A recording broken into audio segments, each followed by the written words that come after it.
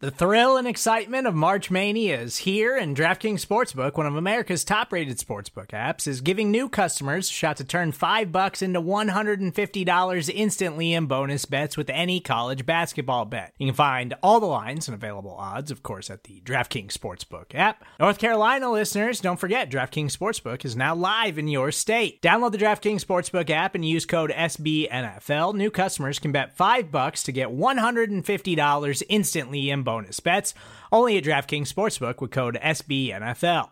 The crown is yours. Gambling problem? Call 1-800-GAMBLER, or in West Virginia, visit www.1800gambler.net. In New York, call 877-8-HOPE-NY or text HOPE-NY. In Connecticut, help is available for problem gambling. Call 888-789-7777 or visit ccpg.org. Please play responsibly on behalf of Boot Hill Casino and Resort. 21 plus, age varies by jurisdiction. Void in Ontario. Bonus bets expire 168 hours after issuance.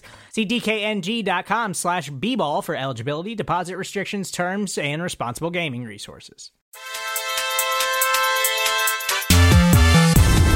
What's up, everybody? Thanks for joining us today. My name is Kent Swanson. I'm the lead film and draft analyst for Arrowhead Prime.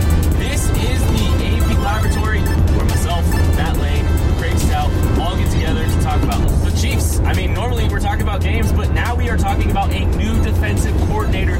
Steve Spagnuolo has been hired. Can I open the curtain a bit? Yes. This is a complete redo of our intro here because we had maybe been talking people out of some other popular names for a defensive coordinator that just didn't make sense. Right. We finished the pod. We drove about an hour just talking Senior Bowl stuff, and then boom, see the tweet coming through from Mike Garafolo. So we're just giving you guys another redo of the intro here because, that's about how this has gone for us trying to cover the Senior Bowl. Yeah, pretty much. And we will have some Senior Bowl conversation. Jake's a part of that as well. But first, let's discuss Steve Spagnuolo. We're talking ourselves out of we were trying to talk y'all out of unrealistic expectations like Chris Richard, like Brett Venables. They weren't going to happen, and there's too many people out there right now disappointed, right? Probably disappointed with Spagnuolo because they didn't get Brett Venables, who's making $2.5 million as a defensive coordinator at a job he loves, where he doesn't have to worry about anything at all or stress about anything at all and have job security for literally the rest of his life. I digress. Steve Spagnuolo is your defensive coordinator. I am completely fine with it. Craig, what are your thoughts? I'm pretty good with it. Yeah. Now, I would have been cool with a younger, hipper guy and everything like that, but I get the reason behind it. I get why the direction is the way that it is. He is a Jim Johnson disciple. That's, his Andy Reid connection there in Philadelphia. He runs an aggressive, blitzing 4-3 under. I know a lot of people are concerned about that transition. Honestly, we'll get into it here in a little bit, but it's not that big of a transition for the Chiefs personnel by the way that he runs it. So this is a situation where I think they needed a guy that could be a little fiery, that could get guys amped up, that can put some personnel in good positions to succeed. He's got a little bit of a history of doing that. The personnel that he's used in 2007 and 2008, those are a Super Bowl championship defense. They had a good pass rush, but no off-ball linebackers, no real corners or safeties to speak of, and he transformed that defense into a very, very good defense. That's something that we might be able to see this next year or the years to come. Maddie, what'd you think? Yeah, and we talked about it before, I'm sure the other day, and I've been on Twitter about it. This hire makes sense. He's a disciple of Jim Johnson, who was with Andy Reid in Philadelphia. Spags was actually one of the first DB coach, then LB coach there before getting that defensive coordinator job with the Giants. He knows Andy Reid. He comes from the same system of the guy that Andy Reid had for a while as defensive coordinator. The defense really isn't going to be that dissimilar in terms of personnel. It's the 4-3 under to 3-4 are very similar. Like Craig said, we're going to get into it. He's a guy that is going to be able to run a defense by himself. He's going to have the respect from the standpoint that he knows what he's talking about. He's been around the league. He's commanded rooms before with Hall of Fame players. So it's not like he doesn't have the experience coaching guys, doing stuff on his own. Yes, he was a failed head coach. Head coach, interim head coach are entirely different than just being a defensive coordinator. This is a guy that will have no problems running half of the team by himself, which is something the Chiefs absolutely needed when they're looking for a new defensive coordinator. And I think that was critical to what Andy Reid was looking for, because Andy Reid does not want to be too hands-on with the defensive side of the football. He needs someone that he is going to trust to be autonomous on that side of the football. And the other thing about this is, I know people have been throwing out some of his defensive rankings. That is nothing to do with the talent on the defense. No one is really acknowledging the talent on the defense. Some of those teams did not have much to work with. The Chiefs will have plenty to work with. They will use this draft class to bolster the defense. And guess what? Some of these aging veterans might be interested in chasing a ring here in Kansas City. So I'm fine with Steve Spagnuolo as the defensive coordinator. He's about as good of a move as they could have made that was realistic, because some people, Bill Belichick's not leaving New England to come be your defensive coordinator. Some people's expectations are just way out of realistic expectations. So I'm fine with this move.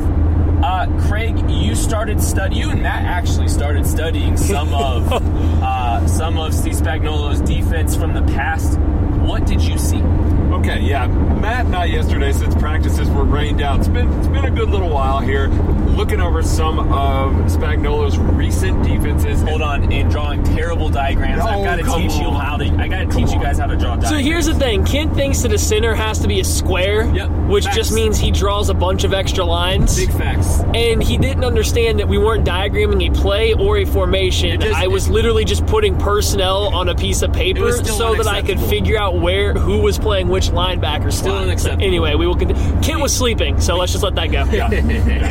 So anyway, this is a situation where the defense shifts. You're going to have a rush line or a pass rusher with their hand in the dirt to the non-tight end side.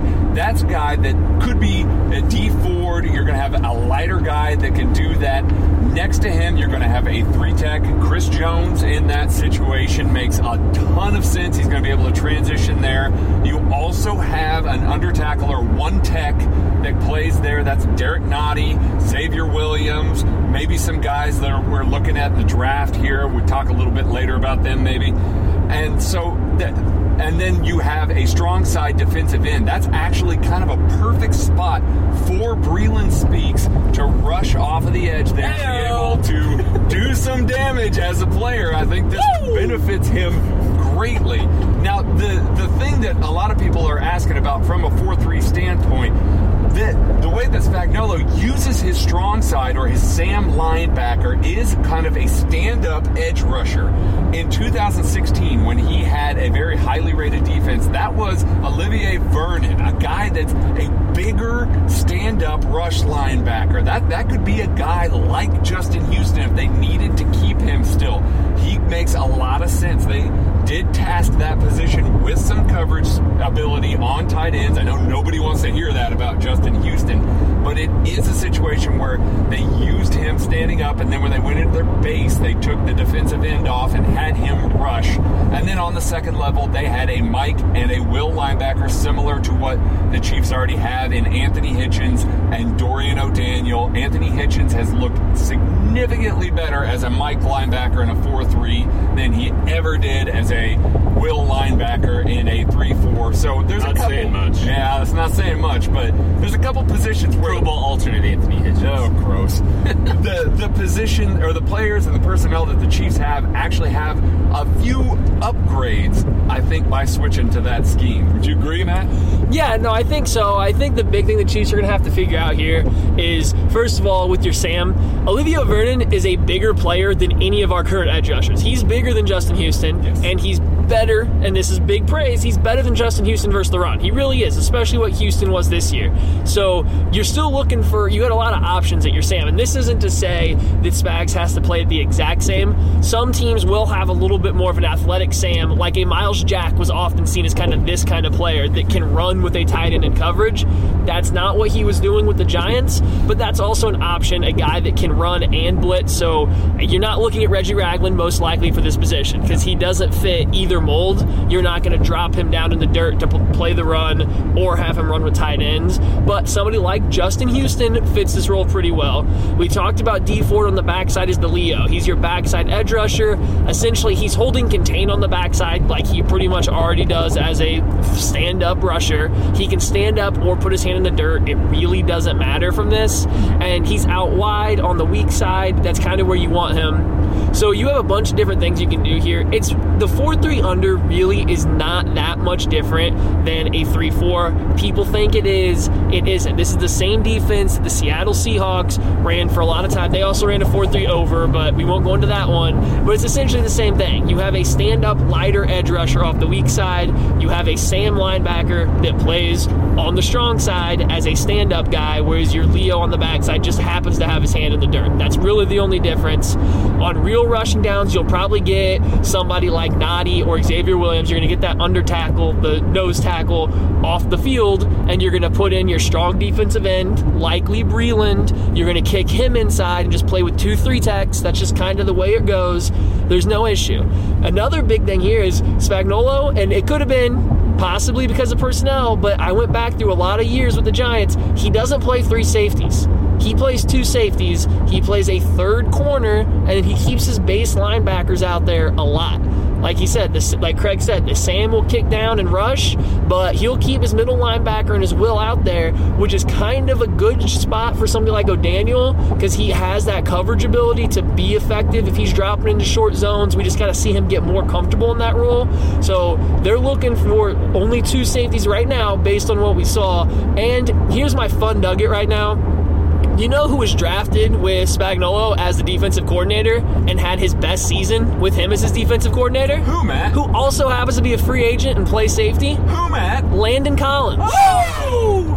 I know there's some mixed feelings on Landon Collins around, but here's the thing. You put Landon Collins as your box safety right now, and it all depends what happens with Eric Berry, but his best year came playing as that box safety. We're talking 4 sacks, over 100 tackles. He was a machine, and he's essentially a guy he's playing kind of as your strong side linebacker once you have your Sam actually rush the passer after that.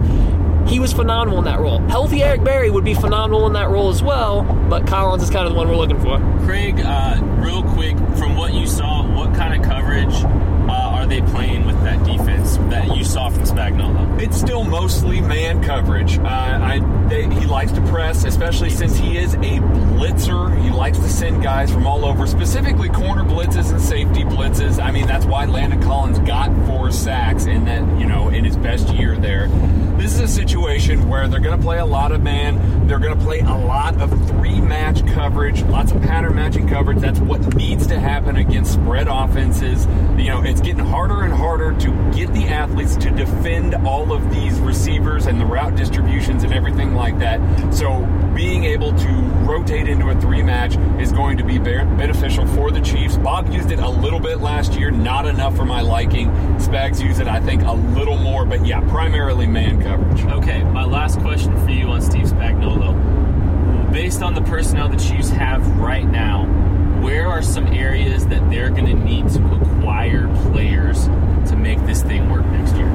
It is solely at that Sam linebacker spot. If Justin Houston is still here and they trust him to make that transition and be able to do the things that he would be tasked with doing, then they can keep a D Ford out there under the franchise tag. That's a lot of money for both of those guys. Maybe you can find a guy at that Leo position, that pass rusher, in the draft. That's probably a little easier to find than trying to find that kind of hybrid rusher on the other side. I believe Matt and I even discussed the fact that Anthony Barr would be a fantastic guy to put as that Sam linebacker, but not one that you're going to be able to get for any amount of money that's cheap. So it's going to be a situation where that position right there kind of hinges everything. And then at your middle linebacker, at your weak side linebacker, if you trust Dorian O'Daniel, he will be kept a lot cleaner than he was in the Chiefs 3-4, so he can have more of an impact there. But if you don't think that Dorian O'Daniel can stand up to the run, they have to get a will linebacker in there to put next to Anthony Hitchens. Matt, do you have any thoughts on that? No, I think that's what you're looking for. I do think that the Chiefs will need another 3-tech kind of player. I think Xavier Williams is decent for a rotational player there, but they will need somebody else, and maybe it will be a Breland Speaks kind of guy that can shoot over there, but they'll need somebody that has just a little bit more pass rush ability to take some snaps from Jones, because as we've seen, he's best when he's playing 60 to 70% of the snaps and not getting gassed. So they just need somebody to also jump in there. The safety play is also going to be very important. The safeties are major and corners are major tacklers for Spags defenses. They have always filled up the stat sheet. Part of that is because he's had terrible linebackers, but another part of that is that's the way his defense. It's very aggressive. Guys are shooting gaps. They're forcing players. Defensive backs have to be able to catch guys on contain. Get guys that are spilled outside, finish the ball tackles onto the ground. That's the big ones that I'm looking for. One final question for you: do you think this personnel will be better suited to stop the run with this kind of scheme than it was with what Bob was doing? Yes or no? And that's a hard question. Theoretically, if they were running this last year with this personnel or close to this personnel, is the run defense better? Theoretically, yes, and I think it's entirely because I think Hitchens is going to be a lot more comfortable reading his keys in this sort of defense, and I think Dorian O'Daniel can stay clean and be able to, attack gaps a little more. Again, it's an attacking defense. It is a one-gap attacking defense. They're going to play very downhill against the run, and they're going to rotate that box safety in. He's going to play tight, so they're going to put 8 guys in the box often, something that Bob didn't necessarily do all that much. He kind of relied on his base front of 7 guys to handle business a lot of the time. So this is a situation where, yes, I do think that there is a potential for a massive run increase. It certainly can't get worse. That's going to do it for the Steve Spagnuolo conversation. We are going to go ahead and move on now to some Senior Bowl and draft discussion. Let's kind of transition now. It's time to talk a little bit about the Senior Bowl. And I think what we'll start with, because I think some of the things we want to talk about anyway come from some of these questions that we got. So let's just kind of jump into some questions here. Jake is with us as well. And we can bring him in now too. Hi, Jacob. Hey guys, great discussion on the defensive coordinator topic. Let's go ahead and just answer some of these questions. Grant Tuttle asks, are there any mid to late round running backs that you are particularly interested in? Gregory, why don't you start us off? Oh man, the guy that I've mentioned a couple of times, Rodney Anderson out of Oklahoma. He's glass. He's breakable, very breakable, but if that guy can stay healthy, he is a round 1 talent, just with a round 5 or round 6 probably undraftable body maybe. So yeah, he's a guy that's probably going to just fall completely out into day 3. Somebody's going to take a flyer on him. I wouldn't mind if the Chiefs did. With Damian Williams, coming on here at the end of the year, I think a guy like that could be brought in. If he doesn't work out, you're just spending a late round draft pick on him and you can move on. Jake? 3 guys. 2 that we saw this week. I'll just pick one, never mind. One that we saw this week is Tony Pollard from Memphis. Really like what he does in the run game, also the passing game. He's a guy that I think you could line up in the backfield. He played in the slot for Memphis as well, so he could be a fun little piece for the Chiefs to throw in there. He's a running back with wide receiver ability, supernatural hands, runs good routes. So he'd be an interesting option, probably day 2 or 3, late day 2, early day 3. Yeah, and I'm going to follow kind of the same model there as Pollard and go with Wes Hills out of Slippery Rock. The thing I like about him, he's a late day 3 guy for sure, but he showed some promise as a pass catcher and then in pass protection. And in case you guys haven't really paid attention to my running back takes this offseason, I don't think the Chiefs need another runner as a running back. If we're drafting somebody, it's going to be a little bit more dynamic guy in the pass catching department. And not that Damian Williams hasn't been that, just that's what I'm looking for if the Chiefs are going to use a draft pick on a running back right now. now. So I think Wes Hills need to watch a little bit more tape. He's coming from a small school. He's very high cut, but he looks pretty natural catching the ball. Like I said, I've liked his pass protection probably better than any other running back that we saw down here in Mobile. And I'm going to go with the guy that struggled in pass protection here at the Senior Bowl. He's another day 3 prospect, Bruce Anderson from North Dakota State. I thought he and Tony Pollard were the best route runners here at the Senior Bowl. I think Anderson has really good hands, soft, natural hands. Had a chance to talk to him this week at the Senior Bowl. Really liked talking to him. He's going to have to get better in pass pro. And I'm going to have to go back and watch some more of his tape at North Dakota State because I didn't see it as a big glaring weakness in his game, but he really struggled in pass pro. But as a pass catcher, as a route runner, I do agree. I think that's the kind of guy that the Chiefs need to be trying to identify. Someone with a little bit more dynamic ability, and Bruce Anderson definitely fits that mold. At KC Dave 85 asks, any defensive players that should be available to Kansas City in the first round stick out to you? Craig, anybody that really stuck out to you here? Here in Mobile, if Montez Sweat falls, which I think he ended up climbing this week based on his weigh-in, but not necessarily based on what we saw on the field. He's a long guy. He's got some ability to rush the passer. He's just not very flexible. He kind of wins more with power. I think he's a guy that might fall if he doesn't test particularly well, but he definitely looks the part. He's got some good tape there at Mississippi State, so I think that if he fell, that would be a fine guy for the Chiefs to take at edge that we saw this week in the Senior Bowl. I'm going to give you one more running back because no one else took him, but Myles Gaskin, Washington, would be another solid running back pickup for them.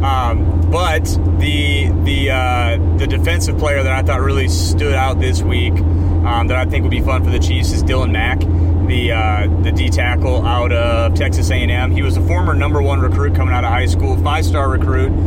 He's a squattier guy, but he would be interesting for me just because we've kind of seen that the way you beat the Chiefs is by running the ball on them and controlling the clock. Taking a guy like that really has the potential to be kind of a shutdown guy in the middle of the field, stopping the run, putting him next to Nadi would be really interesting for me. I think he actually has a little bit more ability than Nadi as far as being a pass rusher as well, but he just was at times just immovable this week in Mobile, so he'd be an interesting one for me. And that's more of like a day 2 guy for you, right? Yeah. Okay. Maddie? So a defensive guy for the Chiefs that might fall a little bit at this point in time is Nasir Adderley. He just didn't have a bad Senior Bowl by any stretch of the imagination, but being a safety down here in Mobile for these practices, you're not getting tested a lot as a safety. He spent a lot of time kind of in man coverage, showcasing his ability to cover slot receivers and tight ends, and he just didn't look the most comfortable in man-to-man coverage, which is fine. I don't think you're drafting him to play there. I know that was an option according to Jim Nagy and just talking about him leading up to it, but he's more comfortable as a safety. He looks like it. I like his physicality. He definitely comes in a little low for some tackles, but he's not afraid to mix it up with fullbacks or pull into blockers in the hole. So Adderley's the big guy I'm looking at. He had a huge play this last day where he just blew up a screen by taking the blocker directly back into the receiver. He's just a guy that I think a lot of people expected to look a little bit better down here in Mobile, and he was fine, but that might cause him to drop just enough to get in the Chiefs' range there at the end of the first round. I'll throw Amani Oruwariye, the quarterback from Penn State. I think he had some struggles at times this week, but he came on really strong this week. Like on day 3, he was the last practice we got to watch. The guy's physical, long, ball skills. I think he really did a good job of locating the ball most of the time this week. There was, I really was kind of curious to see how he would do in off coverage, and I think he got better over the week in that as well. He's a guy, probably one of my favorite interviews throughout the week. I talked to him for a couple minutes this week as well, and came off really well. That's a guy that I think for me my opinion might have kind of changed a little bit with him. I think I like him a little bit more than I initially thought, so really fascinated by him. At Shindo867 asks, should the Chiefs target Deebo Samuel in the second round? A defensive player in the first should be a priority, but our wide receiver core got banged up throughout the year. The Chiefs will probably lose Chris Conley. Jake, I know you're kind of the wide receiver guy here. What did you think about Deebo Samuel throughout the week? I mean, the short answer to that question is yes, they should. He's awesome. I thought he was clear-cut the best wide receiver here. One-on-one coverage is fun for him to watch him just because he's so hard to guard that way. And knowing how the Chiefs like to spread people out and get people in one-on-one matchups, he'd be a really fun fit for the Chiefs. So I think he's going to go, second round. And honestly, after this week in Mobile, depending on what some of the underclassmen do at the wide receiver position, right now he might not even be available late second round. But if he is, I don't think the Chiefs should hesitate, depending on who's on the board. And obviously it's January, so a lot can happen between now and then. But the short of that question is, I think that would be an excellent fit for the Chiefs and an excellent pick.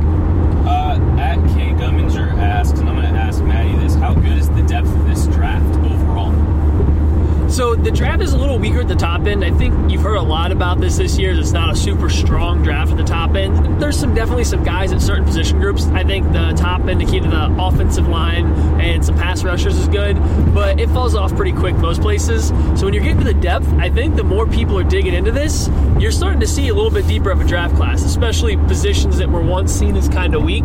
You got wide receivers, you got some more offensive linemen. So the depth looks better and better each time people start digging down into it. Like even looking at wide receivers, just to bring it back to the Senior Bowl, a guy that nobody really talked about at all leading up this week, Terry McLaurin, was probably one of the most impressive guys here. I think he made himself the most money, and I'm not certain that he wasn't brought out here just because of how good he was on special teams. And he comes out here, and besides Debo, he's probably the most impressive wide receiver to me, just with how good he's releasing off the line, shows his strong hands, his breaks and everything like that look fantastic.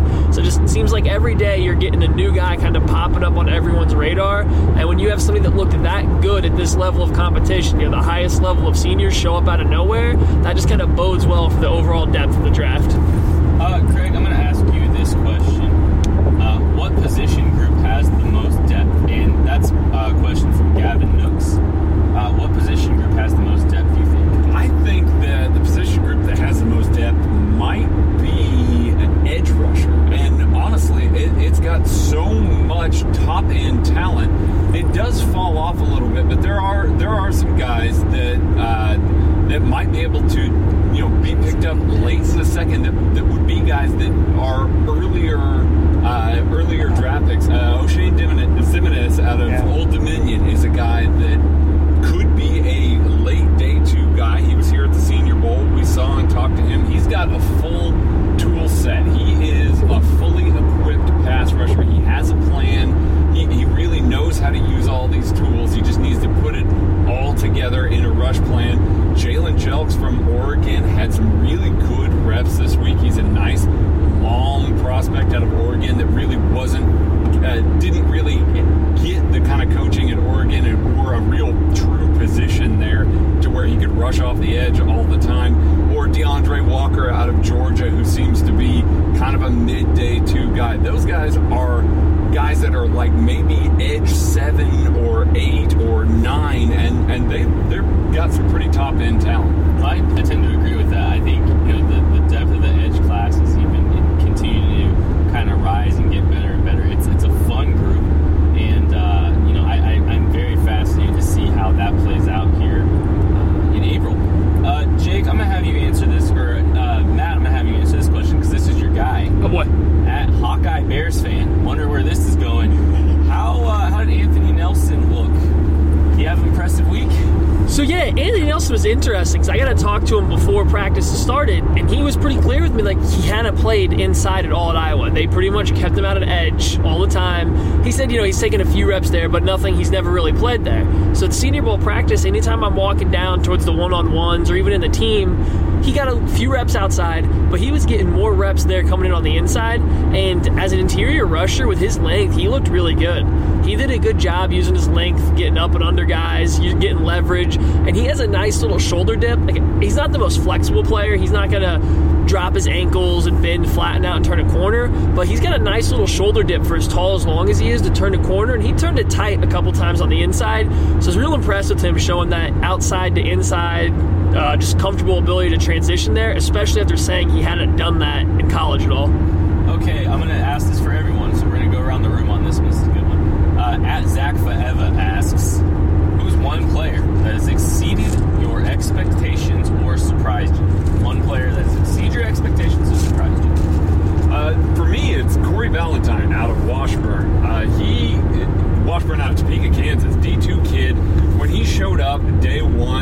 I believe Kent interviewed him. He was a deer in the headlights. He really was. He was scared. Like this all was very overwhelming to him. He got out there day one and was the grabbiest cornerback that was on the field. He was pulling guys down 15 yards down the field, got a bunch of flags. He was a guy that looked really rough, but over the past 2 days, with today especially, he got better matchups.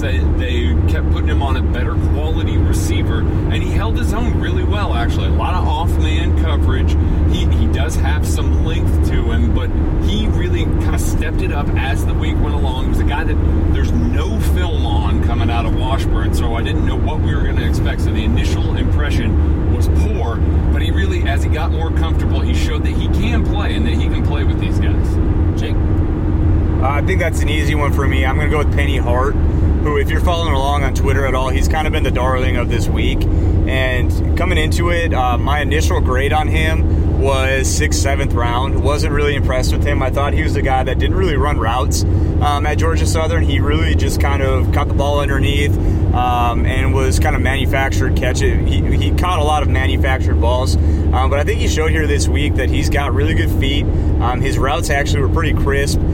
He's shown the ability just to get open and get open often. But one thing, can I rant just for a second? Go for it. Can I rant just for a second? Don't ask permission. So I don't understand this. So Penny Hart came into the week kind of an unknown. Andy Isabella came into the week as a guy that people were kind of talking top 100. They had the exact same week, like literally the exact same week.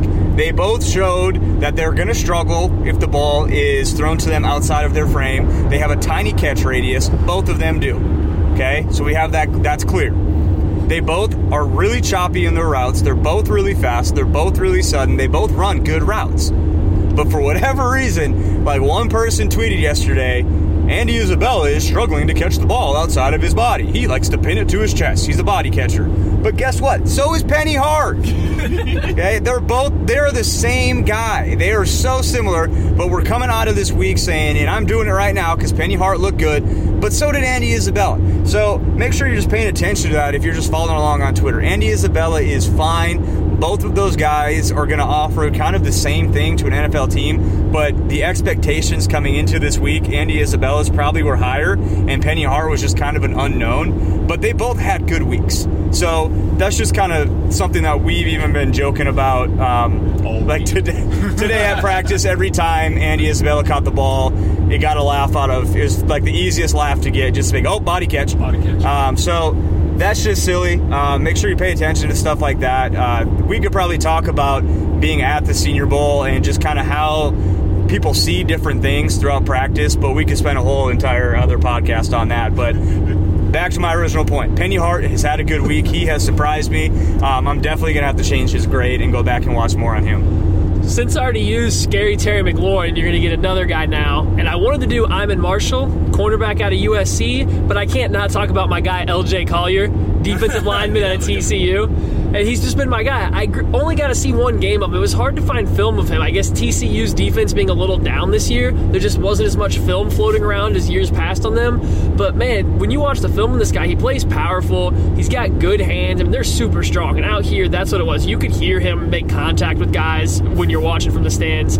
You could hear him talking from the stands. He's nonstop chatterbox. Definitely part of the all-chirp team this year, 100%. But what he does best, and I love it in his rush, is he maximizes his length every single rep. Whether it's a long arm to the chest, how he just kind of rotates his body with just one arm. Even when he bull rushes guys, he just gets his arms out quickly and gets them all the way out there. So he doesn't have the longest arms, but he plays the longest out of anybody out there right now. And he was just killing it all week long from inside, outside. I mean, he's not the most explosive or dynamic pass rusher you're going to see, so you're not going to line him up at D-end and expect a double-digit sack kind of year out of him. But as a strong defensive end, a guy that sometimes kicks inside, he plays with good power, good pad level, and I'm really excited to get back into his tape once I can find more of it, because he really surprised me out here, just the way he was able to use his hands consistently against this very good offensive line group. I'm going to go on to the offensive line group because it's a guy that, Maddie really kind of put me onto here the last couple of days.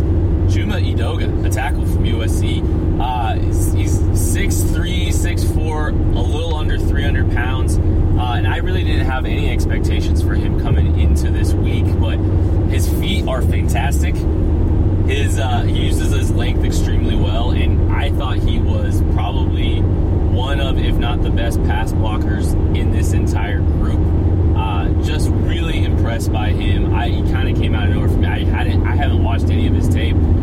Just came onto the scene. Wasn't really even getting a ton of buzz out here, but man, I think he's made himself a lot of money. Let's go ahead and ask this question. Who has been the most disappointing player for you this week? Well, for me, it's very easy because I put my name on this kid not 2-3 days ago when we were doing our initial pod. Jermaine Pratt out of NC State. The linebacker Had probably the worst week of anybody here. One of them, that's for certain. There was a lot of high hopes. He was a potential top 100 player, long kid, safety convert, down to linebacker here. But my goodness, he could not be more rigid in his turns. He could not be worse flowing to the play. He could not be worse in coverage.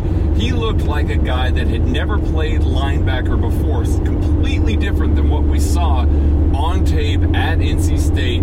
He just looked so awful this week. He was outmatched. He was almost universally the worst linebacker that was here this week. So that was really disappointing for me to see because I was excited about his potential coming into this week. Yeah, for me, I think it's Andy Isabella. He's a body catcher, so he's not good. No, that's the guy that I think was the biggest disappointment to me, and I wasn't really expecting a lot out of him anyways, but he just was really bad, was Jalen Smith, the receiver out of Louisville. Thunder. Yeah. Hear the thunder. He just, I don't know, he just didn't really do anything good. He looked like he kind of looked like he was out of shape. I knew he was a bigger guy, but being a bigger guy, it didn't look like good weight, and that kind of started early on at the weigh-ins. The second day, we didn't get to go to the practice, so we got these practice reports from one of the media personnel, and this guy threw such heavy shade at Jalen Smith. He said, obviously it was thundering out really loudly while they practiced, and he goes, at one point, we didn't know if it was the thunder coming from outside or the ball bouncing off of Jalen Smith's chest. So that was just kind of how his week went. And he's a guy that I think he probably went from a day 3 pick to maybe not even being someone I would even want to draft. So he had a rough week. He was disappointing. So yeah, I'm gonna go with Jalen Smith, Mr. Jalen Thunderclap Smith from Louisville. Thunderclap. I have a few guys, but I'm going to limit it to one this time. I won't cheat this time around. But for me, it was Charles Omenihu. I think he was picking up a lot of steam down the stretch, and I kind of watched him beforehand, and I liked him. He's a good player, but he was picking up some, moving into round 1 hype. People were talking about him as, a true edge rusher, turning the corner, showing off his flexibility and explosiveness. So I got down here kind of hoping to see it in person, hoping to be wowed, because I didn't see it on the film, and I thought maybe I just watched the wrong games. I still didn't see it down here. All his best reps came from working on the inside as an interior defensive lineman or an inside counter from outside. It looks like he just struggles to get the corner. He's got super long arms. He softens the corner at times, but even when softening the corner, he just has a hard time flipping his hips around tackles. Chuma Edoga specifically rode him around the edge over and over again, even burying him on the ground a few times because he just couldn't keep his feet. I was just hoping to see a little bit more from him down here based on some of the other hype, which is fine. He's still a good player. He still very much deserves to go sometime on day 2, especially with his versatility. It's just, I was hoping to get wowed by him coming up into the first round, and unfortunately for the Texas Longhorn edge rushing interior guy, I just don't think he had that kind of week. Hopefully he turns it up in the game because that can make a huge difference, but right now I still see a guy that's better off as a strong defensive end again, or another kind of 5-tech guy that's a good pass rusher on pass rushing downs for an interior defensive lineman. For me, it was a guy I literally watched on the plane on my way here to the Senior Bowl, and it's Marquise Blair, the safety from Utah. And it started at weigh-ins. He weighed 180 pounds, and he doesn't look like a guy that's going to be able to really carry a ton more weight. He play today. I didn't notice anything. I didn't notice anything. But I thought he got bullied at the top of routes. I don't think he turned and located the ball well at all. It was just a really poor day from him, and I came away very discouraged by that. Okay. One more. This one's quicker, but one guy that stood out to me too that I was a little bit disappointed with, and I don't know how you guys feel about him, but Andre Dillard, the O tackle from Washington State. Not that he was terrible, but I just expected a guy that's getting top 20 buzz to be a lot more refined than he was today. I just wanted to throw that in quick. Yeah, I had high hopes for Dillard. I was kind of the guy that graded him first, and I actually put a pretty high grade on him. Not a first round, but a high grade based on his pass protection ability. And he wasn't bad there. It's certainly his strength, but he didn't wow me at all here either. His feet were good, but he wasn't great. And I'm throwing out one more. I'm going to keep this even quicker. Chris Boyd to me. That was a rough one. I'm surprised we made it around the car without getting him in there, judging by the audible size. I just don't want to talk about Here's the thing. Just on film real quick, he can look like a first-round player, or he can look barely draftable, and for much of this day we got barely draftable player. He's just so physical at the line of scrimmage with no ability to recover. Even once he wins off the line of scrimmage, he just has this hard time recovering. So Chris Boyd definitely goes on this list for me. That explanation actually wasn't quicker than Dillard, so just throwing it out there. It's quicker than my first one, Ken. So keep throwing shade. Okay, I want to ask this question. Give me a guy, a day 2 or day 3 guy that you saw here at the Senior Bowl that you would love to be a Kansas City Chief. Gregory. Let's go with Rock Ya-Sin. Rock, I kind of had big expectations from him, a Temple cornerback. I think he was still pretty clearly the top corner that was here this week. I just kind of expected him to handle some of these receivers a little bit better than he did. It definitely was a step up in competition for him, and like he told us when we interviewed him, he said that they were going to have him focused on working on off-man coverage because he is a very physical press man corner. He definitely looked much better in press. I think he's a guy that could fill a serious need for the Chiefs and a guy that can be there in day 2. I wanted him to have a little bit better week than he did, but he still was the best. He was still the cream of the crop amongst the cornerback class this week. He was my favorite interview, too. He was so great. Liked him. He was so great. So yeah. that, I mean, I understand what you're saying. He didn't have the perfect week, but I actually I think he came away with a positive feeling about him. Jake, who's a guy in round 2 or in day 2 or 3 that you would love to see on the Chiefs? 2 guys, but I'll talk about one. Jacoby Myers, the wide receiver from NC State. I like him a ton, but I'm going to talk about a guy that, specific to the Chiefs, I think would be a really cool fit, and that's Foster Moreau. Yes. Because, he's a big tight end, big old boy, and he moved. I think he proved that he moves pretty well this week, and he can be a guy that can come in and be a viable option as a pass catcher. But what's even more impressive is his versatility and how well-rounded he is, because I think he also proved that he can get after it in the run game, and he can pass protect a little bit as well. I think he'd be a fun match for the Chiefs because obviously they already have an all-world pass-catching tight end in Travis Kelce. So throwing him out there in 12 personnel would be pretty cool because it's not just a passing down when he's out there, because obviously he can run block a little bit. So he'd be a really cool fit for the Chiefs. I think probably the 3rd round is probably a sweet spot for him. A great tight end class this year, but a guy that like him that can block a little bit too. I think that's what separates him from some of the other tight ends in this class, specific to what the Chiefs like to do and how he could help that team. Mark it down. I have like 10 guys I would love to talk about here, but I'm going to limit it to 1 for this one time, unless somebody else jumps in with a second, then I'll come back through.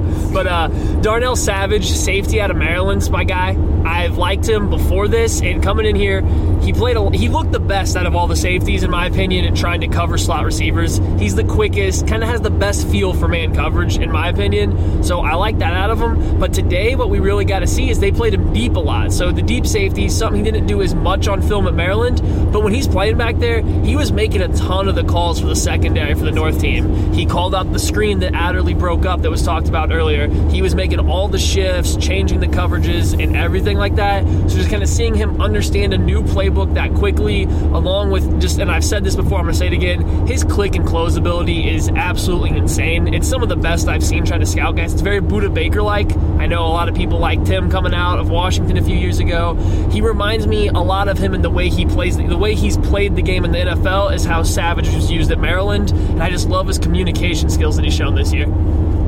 For me, it's a guy from Texas A&M, defensive lineman Daylon Mack. I really hadn't seen much of him before this week, and I came away extremely impressed. I understand he was a top recruit early on in his career. Really didn't do much at Texas A&M, but kind of came on late through his final season. And he put a great Shrine Bowl together last week, and he continued to do that this week. Mack was an immovable object. Immovable all week. Took on double teams without any problem. Strong, stout, powerful hands, and I think his best football's still ahead of him. I think he's an ascending player who is really finally starting to put things together. And if the Chiefs were to move on, like from Xavier Williams, there's really nothing. There's not much keeping them tied to Xavier Williams. That's Daylon Mack. He would be a nice piece in this defense, in this rotation. He would really help the run defense, and so I'm really intrigued by him. I want to go back and watch more of him.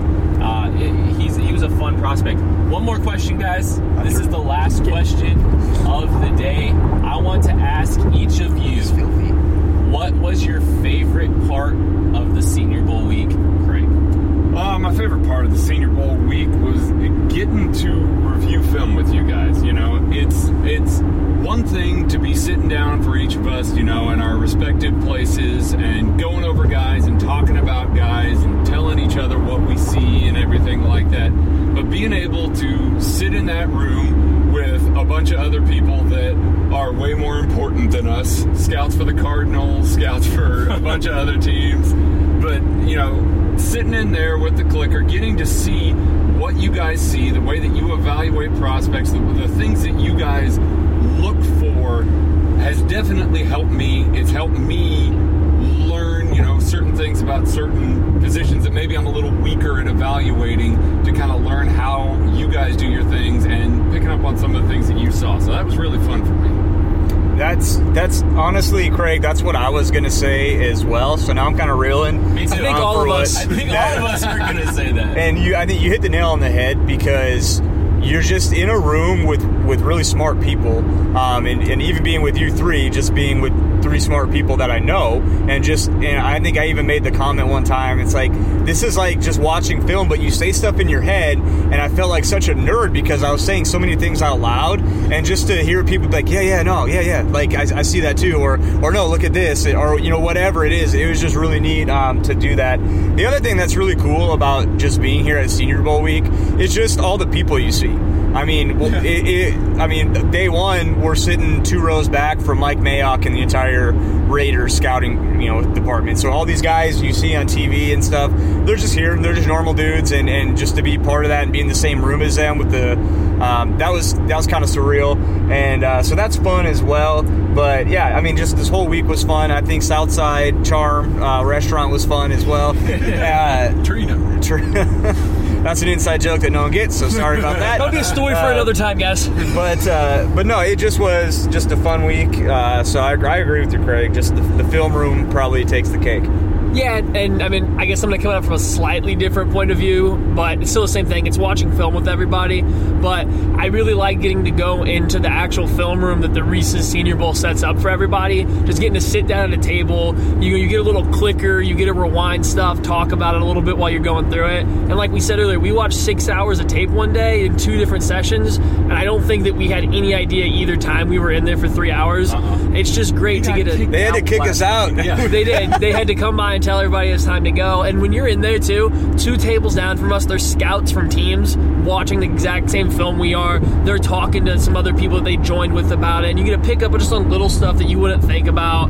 But even more than that, just getting to watch with other people, just have this conversation about it, it's a lot of fun. Like, I would have a blast doing this by myself when I do it at home all the time, but it's so much better to get to sit down as a group of people, watch some film, talk about it. And then even, I guess one other thing too, we kind of alluded to it earlier, little jokes like the Thunder joke and Andy Isabella's hand catching are my personal favorites. Raquel Armstead, running back out of Temple. And just any running back really just gets under Kent's skin because he was not a fan of any of them. So like Dexter Williams scoring like 88 touchdowns this weekend was just fantastic. Every single one to the end zone every time, because you can't drag running backs to you can't drag anybody to the ground. It's not live behind the line of scrimmage. So Dex Dex finishes them all, scores all these touchdowns. Finally, this third day of practice, Jermaine Pratt chases him down 60 yards downfield, 5 yards out of bounds, and throws him to the ground just because he runs them all out. It wasn't malicious, but he chased them down. Funny, for the North team practice today, it just came out, the top end speeds for everybody.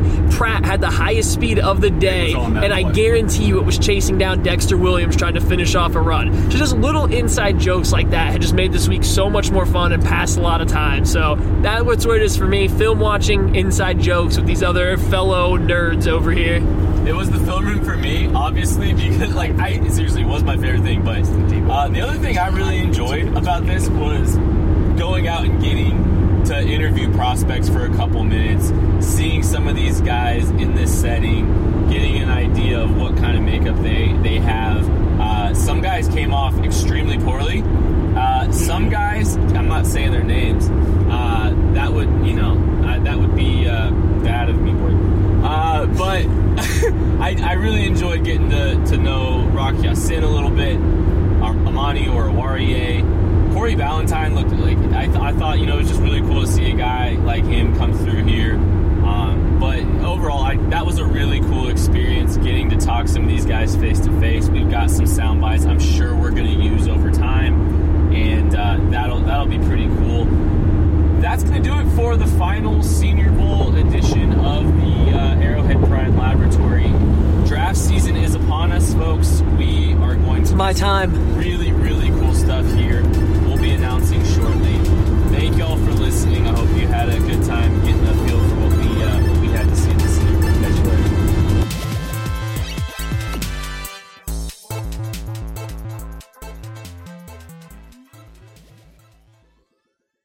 Hey everybody, it's Neil Patel, editor-in-chief of The Verge. I host a podcast every week called The Vergecast with my friends Paul Miller and Dieter Bone. We've got a rotating cast of characters from our entire site, which is about technology, how it impacts culture, and how that is all a big cycle that causes us to have a wide variety of feelings that you can listen to every Friday. We've done over 300 episodes in the 6 years since The Verge has been around, but you only need to listen to one, the latest one, to get caught up on everything in tech news.